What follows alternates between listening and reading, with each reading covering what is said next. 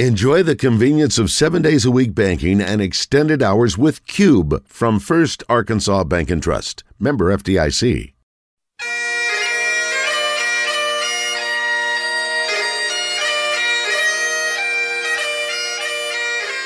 It's time for From the Short Grass with Trey Schapp, a golf podcast for those who love golf, struggle with golf, and just like to enjoy the outdoors and fellowship with friends, all while chasing a ball around trying to put it in a 4 1/4 inch diameter hole.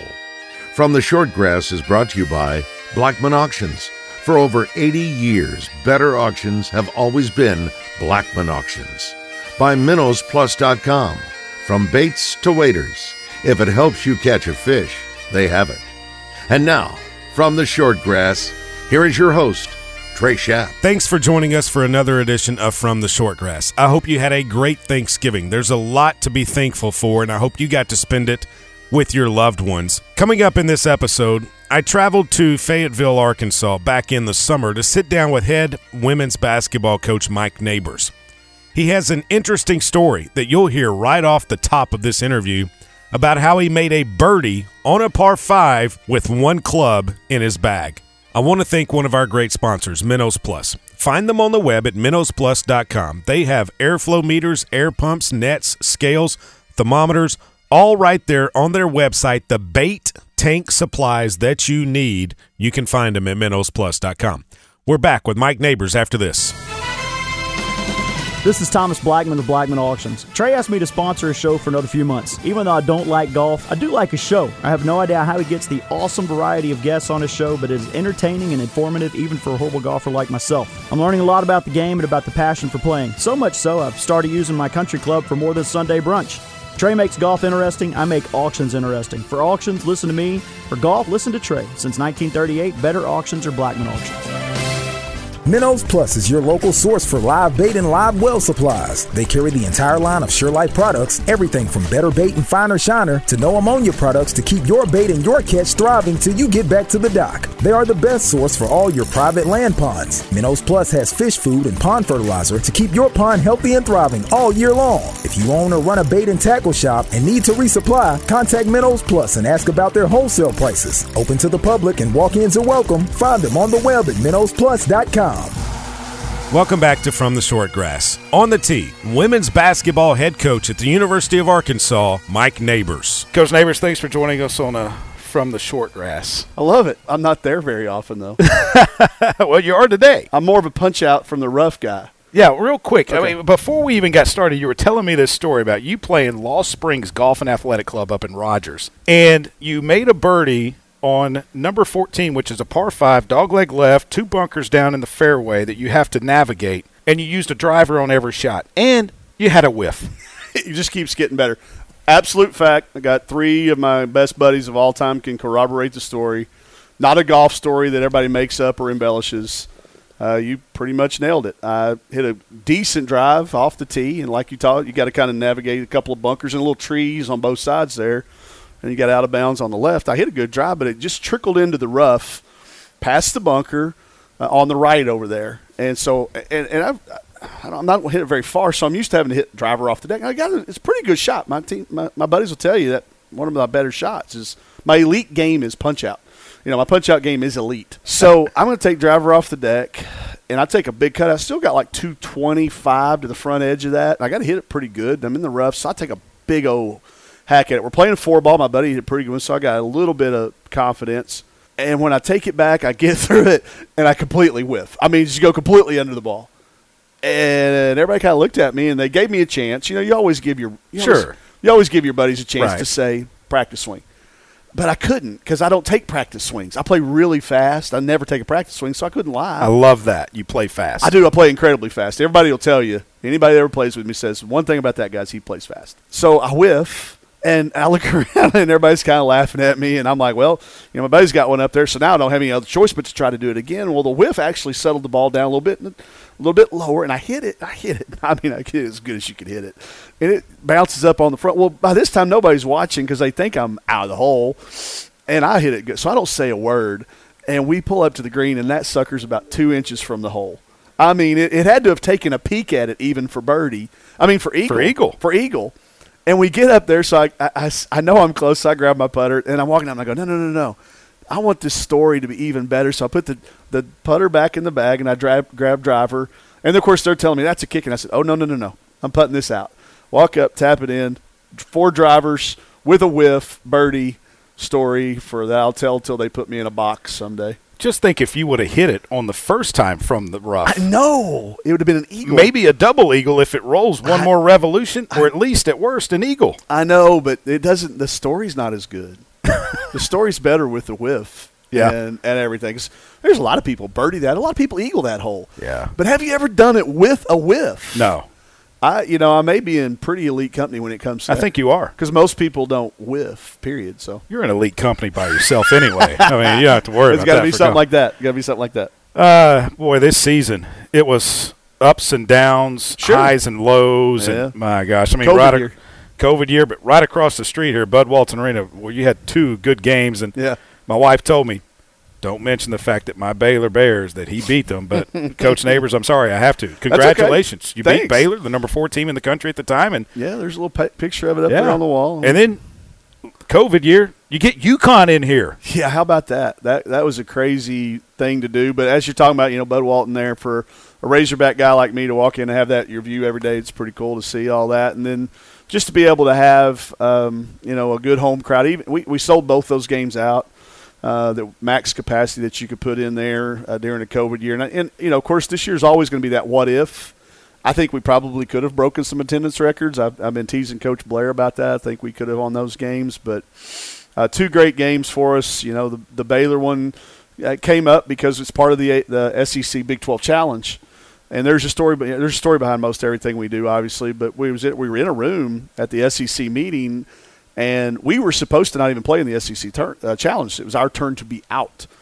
Well, Baylor didn't have an opponent, and nobody was really jumping up and volunteering to take them. And so I don't know what I was thinking, but I said, we'll play them.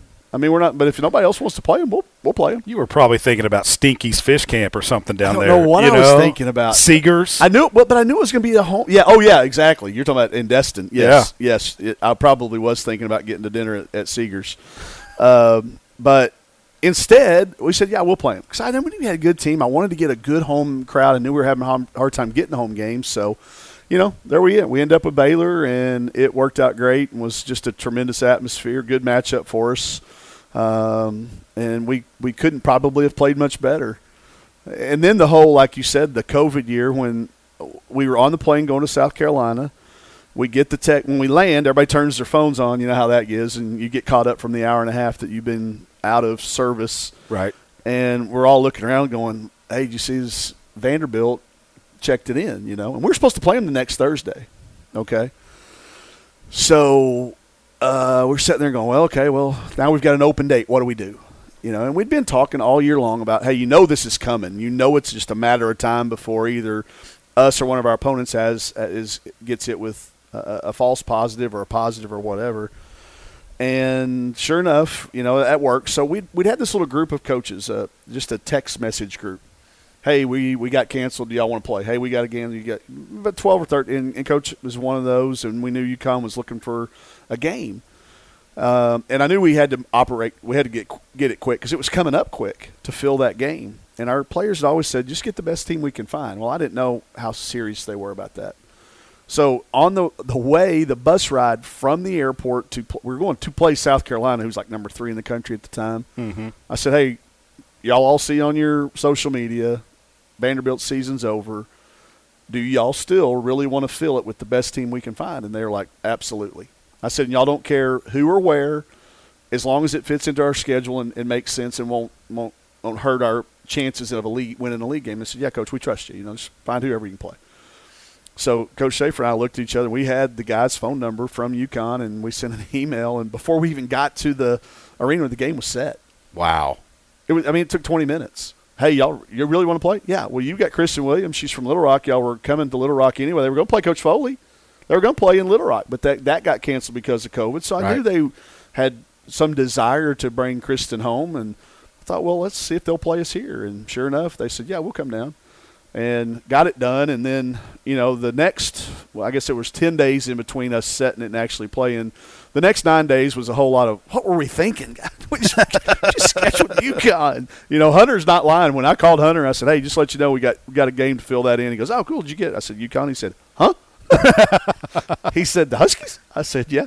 Yeah, He those said, Huskies. He said, serious? I said, yeah. I said, it's going to work out. We're going to be great. It's going to be an awesome crowd, and we're going to play great. He said, okay. And we did. It just did. And the story helps embellish it, I know, but the game we probably couldn't have played much better. How cool is it to have an AD like that? That is just like, bring it. Really? Okay, cool. Now bring it. That's him, man. I'm telling you, you don't have to spend very long with him to know that he is a fierce competitor. And I think it's why we've had the year that we've had as a sports program during COVID. Pretty dadgum good. His leadership has been, between he and Greg Sankey and everybody at the SEC, man, we were on top of. We had the best information. We had timely information. We were able to impart that to our kids, our families, and we stayed. We didn't miss a game. We didn't miss one game. We played more games than anybody in the country, and that was a goal we had. So, but like to your point, to have an AD who says beat the best to be the best, and get them here if you can, and we're going to support you, and they do it. It is why. We had the year that we had in every sport because of the leadership. We've had a lot of great pieces. There's no question about it. You can have that conversation. There's been a lot of – but this person knows how to take those pieces and make it into a puzzle better than anybody I've been around. Let's talk a little golf. When did you first pick up the game? Take me back, if you will. The summer between my 9th and 10th grade year. Greenwood, Arkansas? Greenwood, America. Greenwood, America. I grew up without a father. I was raised by my mother and grandmother and aunts, but I had a lot of really good uncles, really, really good uncles, who kind of was an amalgam of my father figure for me. I got a stepdad in 6th grade, and so he was an uncle too before, which is another complete podcast. We could go for an hour about my uncle becoming my stepdad. Oh boy. Okay, so there's an Arkansas joke waiting to happen, but that's a totally different podcast. That's a different podcast, but it's a true statement. But so I had this amalgam of all these uncles. So I tell you that to tell you because there were 2 uncles that were.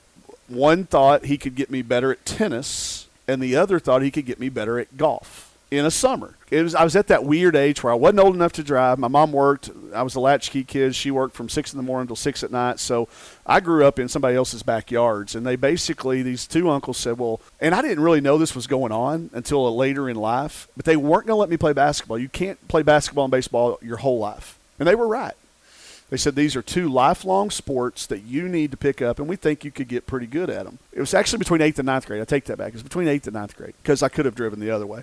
Between 8th and 9th grade. So the uncle that wanted me to play tennis, that he would come get me, and I didn't know what was going on. I just knew that, hey, these uncles are wanting me to take and learn these new sports. They're cool. And I got pretty good at tennis, but the uncle that wanted me to play golf brought me out to Vash Grass Country Club in Greenwood, Arkansas. And if anybody that's ever played that place, it's gotten to be real good. The people that take care of it now down there, Rick Thrift and those guys down there, they do a really good job. The course is in good shape. Mm-hmm. It wasn't so true back in the mid-'80s. Right. Tremendous difference between the front 9 and the back 9 because of the amount of grass that was able to grow. If anybody follows the Club Pro guy, our course looked a lot like Three Jack. the pictures of Three Jack National. 3 Jack National. They looked a lot like that. You didn't have a supermarket parking lot in the not way quite, though. But man, there's some other good stories. We could do a podcast on the Vash. So we went out there, and that summer was the first time I teed a ball up. Was on a course. I never went to a driving range, never went in the backyard. Okay. The first time was literally on a course. And here's the rules of the game, and don't cheat. Whatever you do, don't cheat. Shoot your score. Don't cheat. Don't lie. Play by the rules. Now, we did have to play it up. There's no playing the ball. Couldn't play it down there. There's no chance of playing the ball down. So I've still got a bad habit of rolling it a little bit, and I can get away from that when we get on a good course that's worthy of playing it down. But so I played 9 holes the summer between my 8th and 9th grade year, probably 5 or 6 times a week. And what we would do, they'd take me out, drop me off, play 9. We'd swim for a little while. He'd come back out, and we'd play maybe 9 more, and Mom would come pick me up. That's when the bug started. I was a baseball player trying to learn to hit a golf ball, and those 2 things don't go so very well together. Or at least they don't think. The baseball coaches don't want you to be playing golf. Well, I can tell you, I'm just going to use it as an excuse that I was a baseball player before because I still hit a little slice, power fade. But anyway, long story short, that was the first summer. I still play golf. I don't still play tennis. So my Uncle Donnie probably won in the long run. I got better at tennis. I actually ended up being the number one seed on our tennis team. So my uncle claimed victory at the time. Yeah. But I don't play tennis anymore. So I guess my Uncle Donnie, who's passed now, probably would have been the winner of that deal. So Vashgrass Country Club, playing just with buddies, learning the rules of the game, trying to figure it out. I spoke to someone today who works for the Arkansas State Golf Association. Yeah. Who told me that he sold you your membership to Paradise Valley. Okay. When you were here Yep. with Coach Blair. Yeah. Is that who you're talking to, Al? Tyler. Oh, talking to Tyler. Yeah, that's true. I came in. I was making $600 a month working for Coach Blair, but I wanted to go out there and be able to play golf with the right people. So about 2/3 of that went to being a membership at Paradise Valley. That was my first place really playing up here at a club. Yeah. I played Razorback a whole lot in college. Yeah. We played Razorback out there. I wouldn't call what we played out there golf, but we had a blast doing it. But, yeah, Tyler probably was the guy that took my check for my first membership up What here. do you remember about Paradise Valley? I still think it's the hardest par 71 I've ever played. I mean, it's just you got to have every single shot in the book. And you hit every club, And there's some holes that you can get at. That's where I made my double eagle in my first hole-in-one. Really? On Yep. the same course? On the same course. I made a hole-in-one in Coach Blair's golf tournament, ironically, on number 2 at Paradise. Okay. And it's Nolan Richardson used to live right He off used to of live number right 2. there. Oh, yeah. He told me that he was so good at that hole. But then when he got to it in a scramble or something, it'd part. He couldn't make birdie on it. He couldn't make birdie. We got up to the tee on that day that I hit, and we couldn't see it was kind of tucked back there on the back right. It's got that little berm there where, depending on where the tees are at. I hit it. It was early high. The morning sun was right there. Nobody really got a good look at it. I hit the ball really high already, but we didn't get a good look at it. We went up and we were trying to find my ball, and we couldn't find it. And we looked over, and there was a lady working in her flower garden, kind of looking out her eyes at me. She goes, "Look in the hole." And that wasn't Rose, was it? No. Rose and Coach Okay. live back further down. They live closer to the tee box. Yeah. Gotcha. This was somebody living in one of those. I think it was their duplexes up there, yeah. closer to the. I know that because I've pulled the ball out of bounds over there a few times off that tree.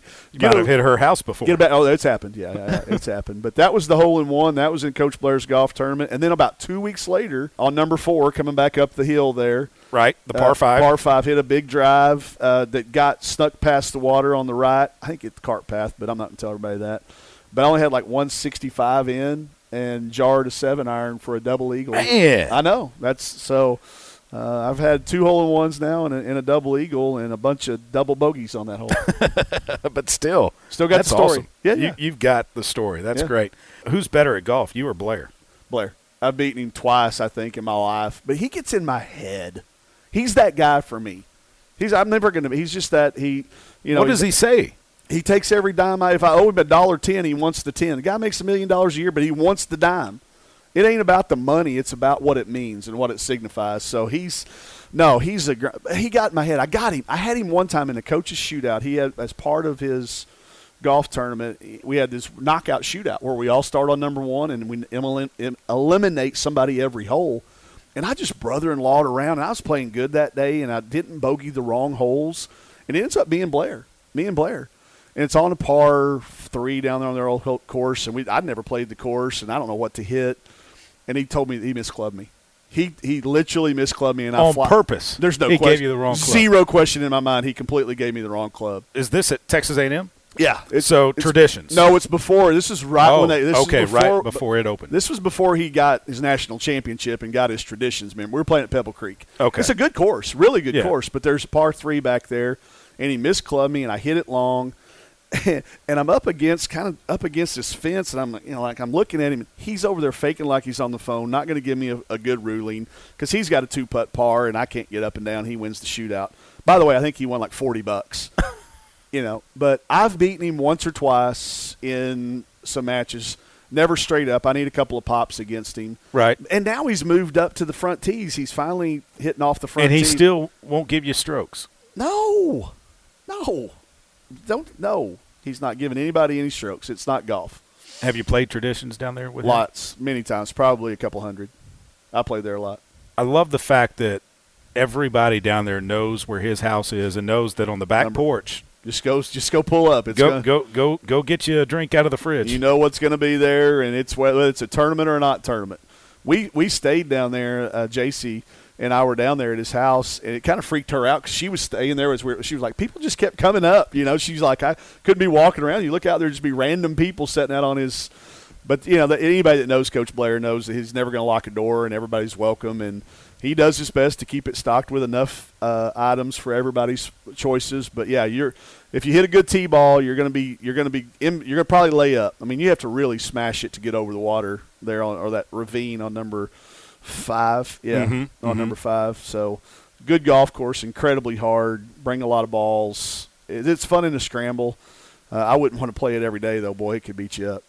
You've traveled around in your time as a head coach. What about the courses out in Washington, around Seattle? Great Obviously, courses. Chambers Bay. Played it the day after the day they allowed it back on the course. After the U.S. Open. After the U.S. Open, knew a buddy. They were only letting limited people get on, so the stands were still up. The bleachers they were in the process of taking them down. I was from me to Arden when Dustin 3-jacked on 18. No way. Yes, I was. Their daughter's across about 20 feet from here. So we watched them tee off, and then we skipped the second shot. I went every day. I went every practice round day. I was there from sunup to sundown. You have to. I loved it. I was single. I didn't have anything better to do. I was there. I followed every practice round. I saw everybody come through. I'm on Saturday. I'm on every shot from 17 because I'm sitting in the right spot. I knew where to set. Everybody, I got thousands. Is that you? I said, that's me. I'll tell you a Bryson DeChambeau story in a second. Oh, boy. So, anyway, I'm from here to there when he 3-jacked to lose it. And everybody was going, man, he's going to be devastated. That guy's never going to forget this. I said, wait a second. I looked to my left, and Paulina Gretzky was about 4 people down from me. I said, I think he's going to be all right. And he walked off, walked right to her, gave her a big kiss. They walked off. I said, DJ's going to be fine. Anyway, yes, Chambers Bay's phenomenal. Sahali is amazing, and it's right down the corner there. The Washington Athletic Club, it's one of the hardest courses to get on. Gold Mountain's unbelievable. And then, of course, just down the road, you got Bandon and all those places out there. I think I went over and played in Boise. Played at what's that course called? Did you ever play the one up close to Spokane into Idaho, Coeur d'Alene? Yeah, Coeur d'Alene. That's what I was talking about. Okay. Yeah, with the Island Green. Yes. Yeah, I couldn't come up with Coeur d'Alene. That was the place where I was really embarrassed because I didn't realize the driving range you hit balls into the water. Like I was turned around, I was getting ready to hit. I was like, "Where? I'm supposed to hit back toward the parking lot." I'm like, "This is the narrowest driving range I've ever seen." Let him go in the water. The guy goes, "No, hit him out there." And I was like, "Oh yeah." So yeah, I played Coeur d'Alene. I think I played all the tough to get on courses. My golf game has evolved to where I either want to play a great course or with great people. I don't want to play with people I don't know, and I'm not. If it's a bad course, I don't care as long as I'm with great people. But you just got to have 2 of those elements. But the courses in Seattle, because of the mist every morning that you have year round, you can play 340 days a year up there. That's what everybody always says. Didn't you hate Seattle? The weather? I said the weather was the best part. It rained a little bit every day, but then it's like Florida. It's a coastal town. You're gonna get a little rain, but man, when it cleared off, it was going to be between 70 and 75 and just gorgeous and just views. This is Thomas Blackman of Blackman Auctions. Trey asked me to sponsor a show for another few months. Even though I don't like golf, I do like a show. I have no idea how he gets the awesome variety of guests on his show, but it is entertaining and informative even for a horrible golfer like myself. I'm learning a lot about the game and about the passion for playing. So much so, I've started using my country club for more than Sunday brunch.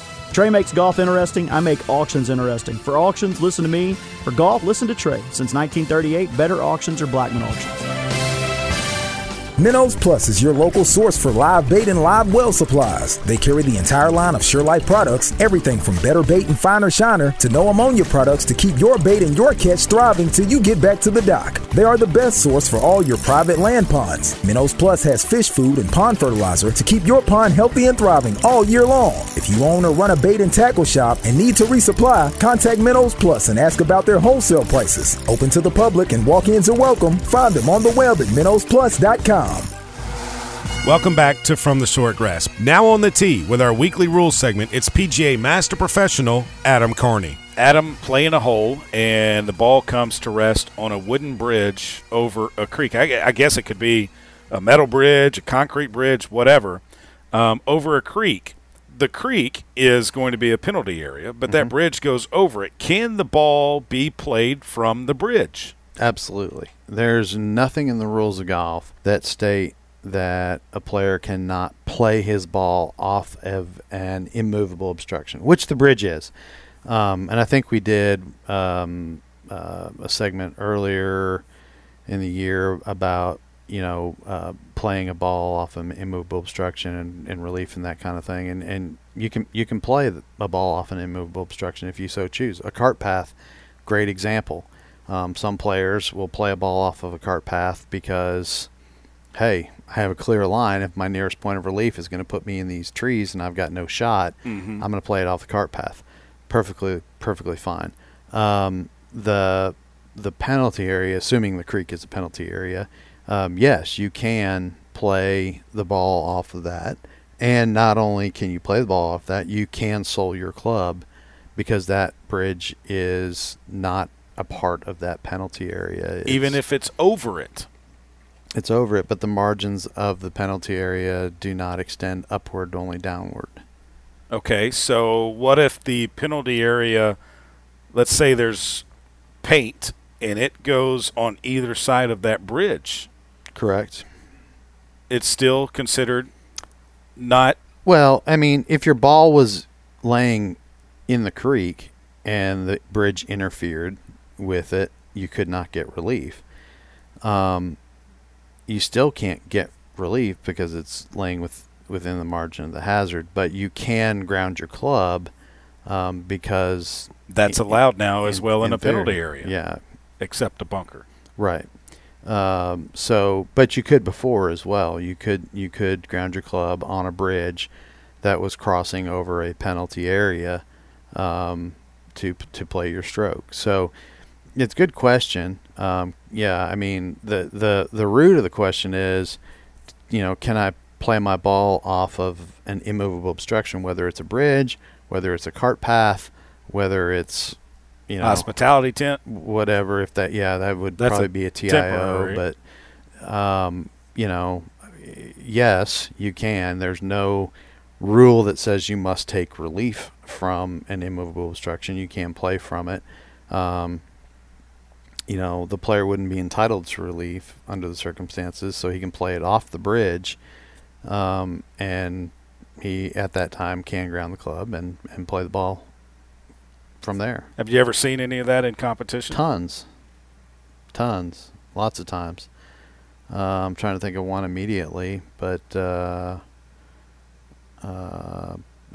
definitely see. Yeah, I've seen it a couple times on some local golf courses where a ball didn't go into a creek but instead rolled onto a cart path or a wooden bridge over the creek, and they were able to sole their club and hit the shot.